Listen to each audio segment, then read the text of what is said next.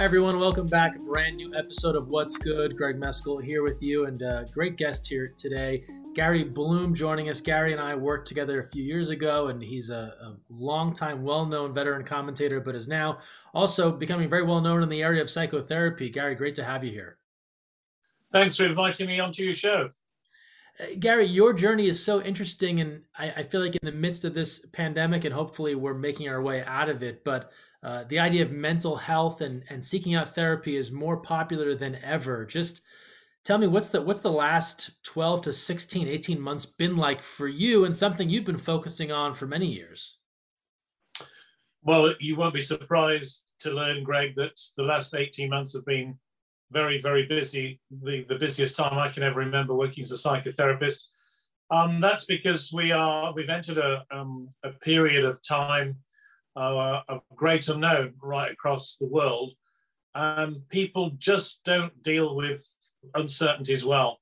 You know, we have a great joke here that the greatest invention on the London Underground, the metro, is not the rolling stock. It's in fact the overhead hanging boards which tell you how long it is till your next train's arriving. Because people want to know that stuff and they don't mind waiting for 20 minutes if they know they have to wait 20 minutes. So the uncertainty has been really, really hard. People who have been working from home are now anxious about going back into home. People have lost their jobs. People have lost their loved ones. People have become depressed about what is the meaning of life, because all the sort of things that give our life any meaning, what I would call the mini holidays, the trips to see your mum and dad, trips to see the kids, to see that big sports event, all those have gone. And therefore the what is all this all about questions have come up for a lot of people in the last 12 months. Yeah, I think people often say that if you're feeling unsteady in a certain way, and it could be mentally, structurally, within a team, whatever it might be, when there's a crisis, that will kind of magnify the issues you may have already had.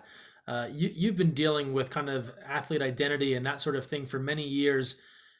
It sounds like the last 18 months really turned it up a notch or two for people that were maybe already having some of those problems, and then brought them out in others that maybe didn't even know they were there. Yeah, so maybe a good 30% of people I've seen in the last year I'd have never seen had it not been for the pandemic. And yet the people who I would have seen have got a lot worse. But you take this into the sports arena, into the sports world, you have a different set of circumstances. And here in the UK, you know, our soccer grounds are empty. There's no fans. There haven't been any fans for the last 12 months. That has made a big psychological impact on the players who are playing in front of empty stadium. Most of them have never played in those circumstances before. It's become a really difficult dilemma for sports stars, especially the ones who I call the entertainers, people who play sport because they want to score goals, they want to perform in front of a large audience. What happens when that audience isn't there? What happens then? Why are they doing it? So for a lot of our sports stars, the last 12 months has not been great. The premise of athlete identity, it's something I think I've talked about with every guest over the last year, and you've just hit on it.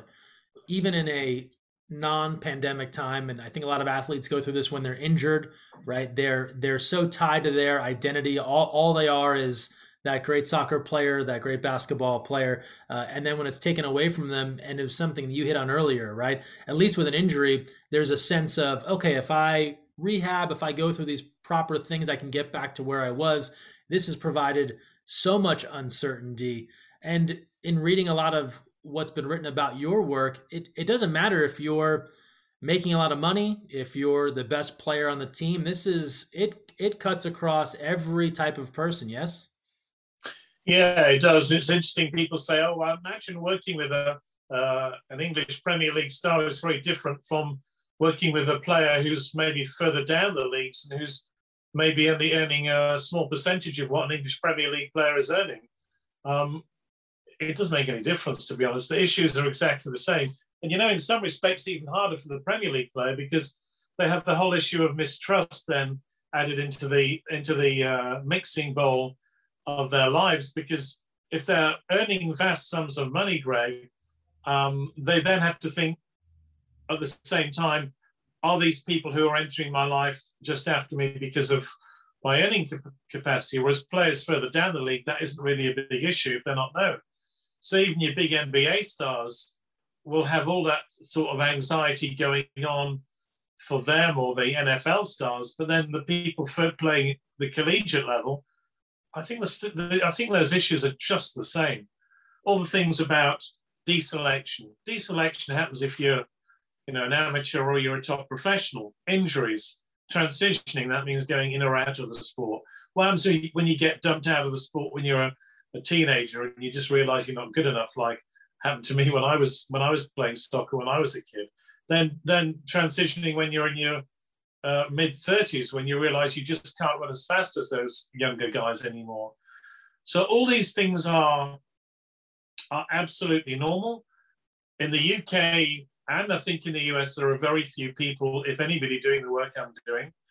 And my goodness, now more than ever is a time when we should be looking at supporting our sports stars and trying to help them, because the facilities do not exist inside many of our clubs, many of our sporting teams. And I'm the first ever sports psychotherapist to work in professional soccer in the UK. There are sports psychologists knocking around, have been, it's a profession brought from the US, but very few sports psychotherapists. The difference is that sports psychology is a science. We can measure it. We're looking for data. We're looking for results. Psychotherapy is about relationships. How do you measure a relationship? How much do you love your partner? How much do you love your mum and dad? They're ridiculous questions. So the quality, this is the buzz phrase that I use, the quality of any organization, sports clubs, corporate, whatever, is only ever as good as the quality of the relationships inside it. It's as simple as that. That's very well said, and to your point, simple but so true. And you hit on it, being the only one working with a team, working with Oxford United. You also have a new book, Keeping Your Head in the Game. Gary also hosts a show on the Sporting Couch. So you're putting a lot of work and helping to share this message. For people that maybe aren't aware with what you're doing lately, I think many know you, right, for your many years in commentary, calling high-level football, as they'd say in the UK, soccer, as we'd say here, matches and Olympics and all these other things, international events. When you think back to your days as just a commentator before you get into this kind of psychotherapy, where did mental health live in the discussion? How often did that come up, and how did you handle it when calling a match? It never came up. I was never aware of it. It's the great taboo. It's the thing that nobody wants to admit, Greg. Nobody in the broadcasting world, which I inhabited and you inhabit as well, and in the sports world, nobody's going to say to their coach, "You know what, coach? I'm just not mentally prepared for the weekend," because they fear deselection. Because once you say that to a coach, what's a coach going to do? Very, very few coaches would say, "Don't worry about it. We'll bring a therapist in. We'll have a decent chat, and we'll sort this out." What's the coach going to say? You're out the team. You're benched. So it is a great taboo, a great unmentionable in the sporting world. And my job, I think, if I have a job here, is to try and normalize, and that's the word I'd like to stress, normalize these everyday conversations, not just in our sports clubs, but in our offices, in our bars, in our restaurants, right across the board. If you are having trouble in any form or any shape or form in your working environment, you have to talk to somebody. If you're not talking to somebody, you're not doing yourself or them a favor. Because if you had a physical injury, if you had a bad back or your creaking knee or whatever, or a headache, you'd have no hesitation at all going to your doctor. But when people have mental health issues, they find it really, really hard to reach out for help, because actually that's the nature of mental health issues. We want to crawl into our beds. We call them having duvet days. And people don't want to talk about it. But the best thing we can do is talk to somebody. And you hit on it earlier, but in this world of professional sports entertainers, there's also the outside thought that you're making all this money, you have all this adulation. What could you possibly be sad about, or feeling off about, or have some questions about? And in the U.S., it often comes up, and growing up in the Northeast, athletes that go to New York City sports teams, if they can't hack it there or they can't make it, there's often a feeling that they just can't handle the pressure. They have to go somewhere else where there's less scrutiny. And I think back on it now, and I wonder, well, in how many of those instances was somebody just maybe in need of a talk with someone else, or didn't have, uh, the right people in their life to help their mental health? When you think back on your career of calling matches, I mean, I'm sure there must be moments that come to mind where you think, wow, did anyone ever ask that man or woman how they were doing mentally, and did that correlate to why they missed the big goal or didn't perform in the big match? Yeah, the example I often come up with is a very famous footballer here for Arsenal and Man United called Alexis Sanchez, as a Chilean international. He came across to play in the Premier League and absolutely bombed at Man United. But nobody ever took the time to help him understand or ask him what he needed. He came across here without his family. He didn't speak the language. He found it hard to settle in the northwest of England. And eventually his career, after being traded for £55 million, so what's that, about $70 million? And he was traded on very, very quickly. What a colossal waste of money by Manchester United. And nobody actually sat down with him and said, what do you need?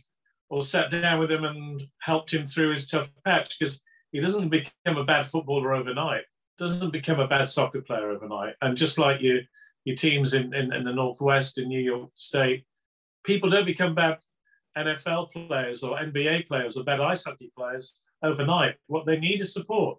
And you have to reach out to those people and say, what is it you need? And sometimes it'll just be, company, or they're going through a tough time in their marriage, or they're not seeing their kids, or not seeing their parents, or something's gone wrong.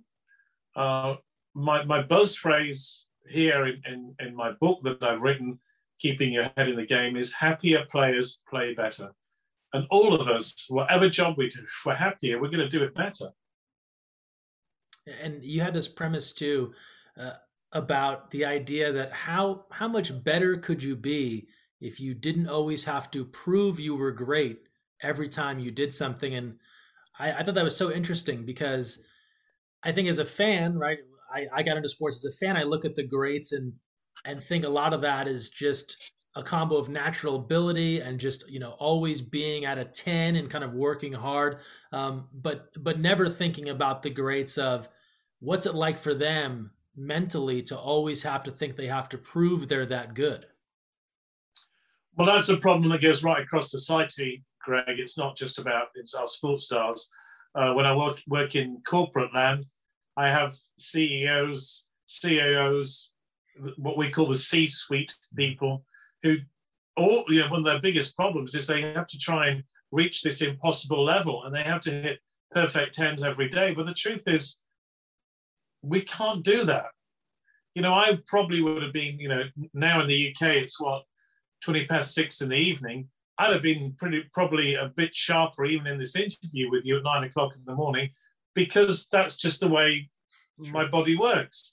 And I've had a long day in the therapy chair, and I'm going to be a little bit tired. The question is, it's not better or worse. It's what's the best version of myself I can be right now, and that has to be good enough. And I know that when I do whatever I do, I can walk away from that situation and say, okay, maybe I got dragged out of my bed at 11 o'clock at night. I was the best version of myself at that moment. And that's all we can be. And we can't mark ourselves out of 10. That's sports psychology. That is psychology, giving ourselves marks. What about the relationship we have with ourselves, where we can say to ourselves, okay, I might not have been great at doing that on Monday, but I'll try and be a bit better on Tuesday. It's about the relationship with ourselves and accepting we're human, we make mistakes, and mistakes are fantastic because they give us an opportunity to grow and learn by those mistakes rather than we punish ourselves for making them. We've hit on the stigma around mental health and how it's totally acceptable to talk about an injury, but mental health not so much. You work with a team. It's the only one that we know of, right, as far as where you're based. What sort of important ledge did that team climb out on to have you work with them and have it be known publicly? And how much can that potentially trigger other teams to bring on people like you? Well, that's the $64,000 question, to be honest, Greg. The honest answer is I don't know. I can only lead. And there's a theory that goes like this, that if you want to alter somebody else's behavior, you can do it one of two ways. You can manipulate that with money or threats. So to give gifts, to do better, I'll give you more money if you do something, or I'll be punitive and take something away. That's called manipulative. But the other way that we change other people's human behaviors to inspire by our own behavior. And I hope that in my way that I work with my sports team, it inspires other people to say, well, if he can do it, I can do it. If he can write a book, I can write a book. If he can have a radio show about this, I can have a radio show. So we inspire other people by our good behavior, and our not good behaviors, maybe the wrong phrase, by the way we carry ourselves, by our ethics, by our transparency, about our authenticity. And hopefully carrying that inside a football club creates relationships based on those things. I can't be all over my football club. I can't be in every dressing room and every nook and cranny of the club of 365 days a year.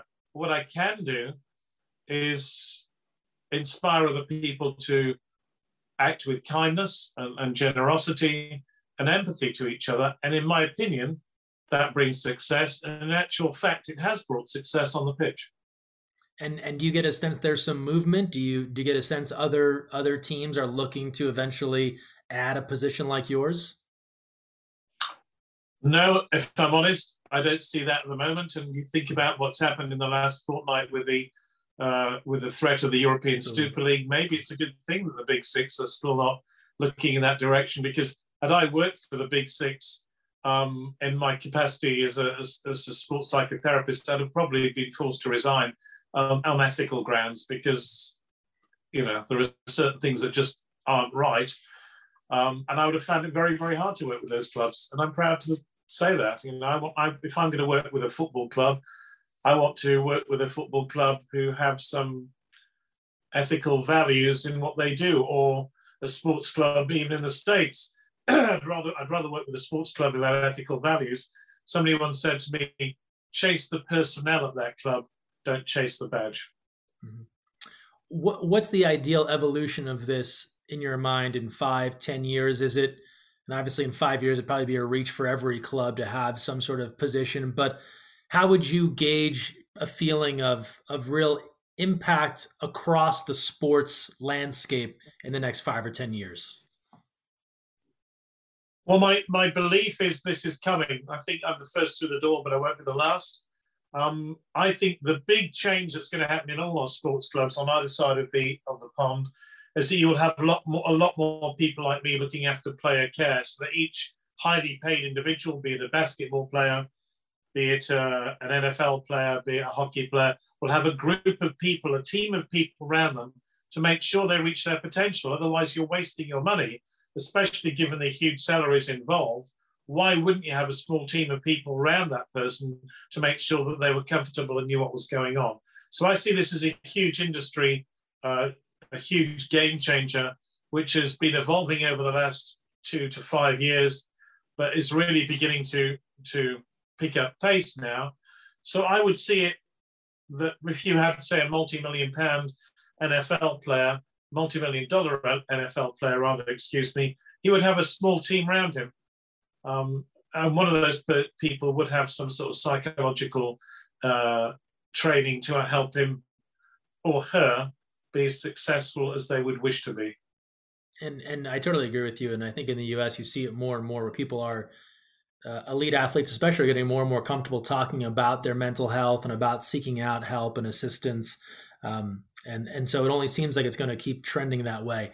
I love to ask everybody kind of a comparison, especially when they've done multiple jobs, a kind of comparison of success, feeling like you did the job you were supposed to do. So in your case, as a commentator, right, you there's a game-winning goal and you just hit all the right notes, right? Player identification, you've got the spot, you've got the great line after the title is won. How does that sort of feeling compare versus you have a session with a client and then they're able to go out and be a better version of themselves thanks to your assistance? Well, I think I probably get more buzz out of the psychotherapy side than the sports commentary side, because what I'm doing as a sports psychotherapist, nobody else really is doing that work to that degree. Whereas some great commentators, including yourself, Greg, who can call games very, very well and use the same line, not the same lines, but come up with their own stuff. But when you've been working with a player whose confidence is rock bottom and has been told he has no further part to play in the football club or the sports team, and he's fallen out with the coach and all that, and you build up his confidence and you work with him every week and you talk about things that are really bothering you on his mind, and then he comes on and scores a winning goal, that feels good. Pleased for him, really. It's not just for me, it's not about my journey. The fact I've helped him unlock his personal stuff, which has allowed him to do that. So that's really nice. Or to stand in a dressing room or with people who've just won a huge soccer game or a rugby game, to stand with those people and they hug you and they know what time and effort you put into helping them, feels really good. It's probably the difference between a long career as a sports commentator, having the occasional highs, maybe once a season, whereas the highs working as a sports psychotherapist, they are very, very high when they come, very high. We'd be remiss in a conversation about mental health without offering some more tangible guidance to folks that might be listening in case they're going through a tough time. And I thought it'd be great for you to expand a bit on kind of your rule of three when someone should seek out treatment from a doctor or a therapist, whoever it might be. Yeah, this is in no textbook. This is just my own way of thinking about it. But look, if you're not feeling yourself, and what I mean by that, you're feeling a bit anxious or depressed, or you're addicted. There's an addictive behavior. You're drinking or you're gambling or something is not right, and you realise something is wrong. And if those incidents happen more than 3 times a week, or even just 3 times a week, and that goes on for a period of more than 3 weeks, you should go to your doctor and ask your doctor for help, and he will signpost or she will signpost the most appropriate help that you can get. The rule of 3 times a week, going on for more than 3 weeks, that is time to seek help. And if you're thinking about it in a sort of with a sporting metaphor, that is when the referee is going to blow the whistle, say enough is enough, we need help now. Very well said. Since you brought it up, I have to ask you about a couple of other UK related things. But the Super League, how did this get so sideways from a feeling of we have this grand announcement to 48 hours later it's completely done? Well, it goes back to my core beliefs and values about working in corporate land as well, Greg. And I do as much work in corporate land as I do in sports land. That your organization, and I said this already in this interview, any organization is only as good as the quality of the relationships inside it. If you're an owner of any organization and you're not talking to the people you employ, that's not good leadership. So had Liverpool's owners or Manchester United's or Chelsea's or Arsenal's or whoever's gone to their employees, their managers, their players, and said, what do you think about this? And they had the support of those people, then you could see it working. But once you cut yourself off from your staff, the people who basically keep you where you are by their hard work, their dedication, once you don't ask them their advice, to me, you're not an organization. That's not leadership. And to me, once the fracture between those happened, and the players came out and said, this isn't for us, or the managers said, well, nobody's told us about this, then you have a breakdown, and that's why I think the ESL collapsed so quickly.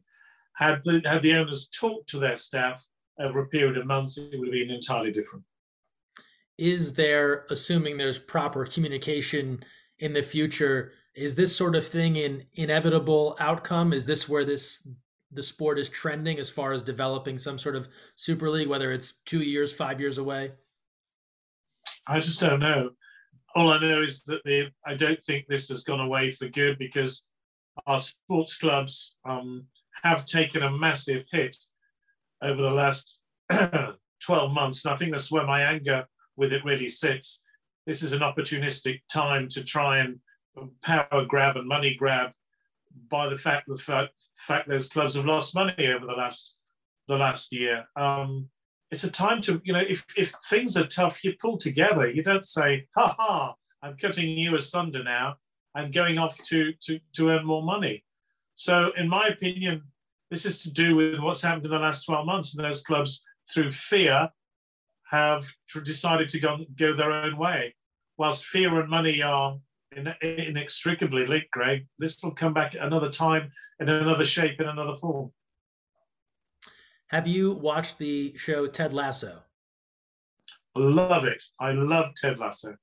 I thought it was so fitting because that to me is one of the most positive pieces of television I've seen in a while. And I think it hit on a lot of things that you kind of talked about, right? They have the players that are coming from another country, trying to acclimate. There's people that are dealing with kind of their role and identity. As you watch that, I mean, how many things are you seeing that kind of apply to your everyday work when it comes to psychotherapy? Well, Ted Lasso really is an amateur psychotherapist. Yeah. He tries and builds relationships inside this fictitious football club in London. And you see how his essential kindness and empathy challenges some of the real cynicism involved in the game. It's exactly the same stuff that happens to me. I'm not a Ted Lasso. The difference is I do know my sport, I think, anyway. Whereas Ted Lasso, the comedy, comes from what's known as the ingenue. He doesn't know anything. He doesn't know when the crowd is shouting obscenities at him. But the point is that he has empathy, he has kindness, he has authenticity, he has transparency. You take that into any sports organization and watch the fireworks go. And the joke would be, of course, you could write a book about it. Wait, I have done. Yes, you have. Keeping Your Head in the Game, Gary's book. Outside of the humor and the fun of the main character, Ted Lasso, how much does that show kind of hit an authentic note of what it's like to be a team in the UK? Pretty close. I mean, it's exaggerated and underplayed, would you believe, at certain moments. But there are a lot of truisms there about the cultural differences about the US and the UK. But also, there are a lot of things that are even stranger and more weird than the Ted Lasso thing. So if you think Ted Lasso is, oh, come on, that's ridiculous fiction, I've seen a lot worse. I could tell you a lot worse, but I'd be in trouble because I'd be breaking confidentialities. But the stuff I've come across, Greg, you would not believe. And that's why in my book, Keeping Your Head in the Game, I've had to make the stories fictional, because they're based on real events. They're based on my events as a psychotherapist. Some of the stuff that's gone on is beyond comprehension and beyond belief. Yeah, you use composite characters there to kind of protect some stories and identities in the book, Keeping Your Head in the Game. And as for Ted Lasso fans, season 2, I just heard, at least in the U.S., coming out this summer. I'm not sure if it's the same timeline, but looking forward to that. Gary, we close out every one of these with our 3 questions that are kind of a departure from the everyday, not necessarily tied to your work, but they could be. And the first one is, what's something you've done just for you lately? Rejoined a golf club and got out on the golf course, which has just been the perfect antidote to lockdown. Just getting it out in the fresh air. It's just a very mild spring weather here in the UK, just turning into the summer. It's just delicious. Being back, playing sport, enjoying the comradeship of other golfers. So that's what I've done for myself. And what's something you've done for someone else lately? Well, that's in my work. Every day I'm helping people look at their personal issues. So I'd say that's stitched into the DNA of about my work every day. But I think taking my new granddaughter a toy recently. One of her first toys was just those beautiful moments, and you think, she going to play with it or not? And she just ripped the whole, not ripped, literally ripped it, but just got really involved with the toy and bashed it around. It was absolutely wonderful to see a sort of nine-month-old little girl really enjoying something I brought. So I got a lot of pleasure out of that. Well, that's excellent, excellent. And last but not least, where do you turn to unplug from all the work, and what kind of can provide a little bit of levity for you, whether it's a show, movie, music, conversation? Where do you go for that? Yeah, I do like Netflix. Netflix has kind of kept me sane over the last 12 months, especially in the winter months here in the UK. If I'm honest, I enjoy one glass of red wine every evening just to unwind. That's been a bit of a good Scotch occasionally, but not too excessive. I'm not a big drinker, but I think eating well, exercising well, and trying to get some good headspace. Remember, the most important thing is how we look after ourselves. And I'd say this to anybody watching who do have, if you have issues and you worry about your mental health, self-care is a huge piece of all this. So look after yourself, eat well, exercise well, and try get some rest. The biggest thing we can take from our sports stars is that stitched into every schedule of our major sports clubs, they even write it in big letters, recovery. So certain days are recovery days. Make sure you have recovery days as well, whatever you're doing. Well said, Gary. If anyone wants to read your book, listen to your show, what's the best way to kind of follow along with all the work you're doing? Yeah, so my book is called Keeping Your Head in the Game, and it's published by Penguin, and you can buy that on Amazon. And I have a radio show on TalkSport, which is the biggest sports station here in the UK, maybe even the world. They've got so many brands these days. And that's called On the Sporting Couch. And if you go onto the platform Acast, you'll find On the Sporting Couch. And I've run on-air therapy sessions with very famous sports stars here in the UK. Excellent. Gary Bloom, great to catch up with you again. I appreciate all the good work you're doing, and best of luck in the future. Great to see you again. Great. Look after yourself.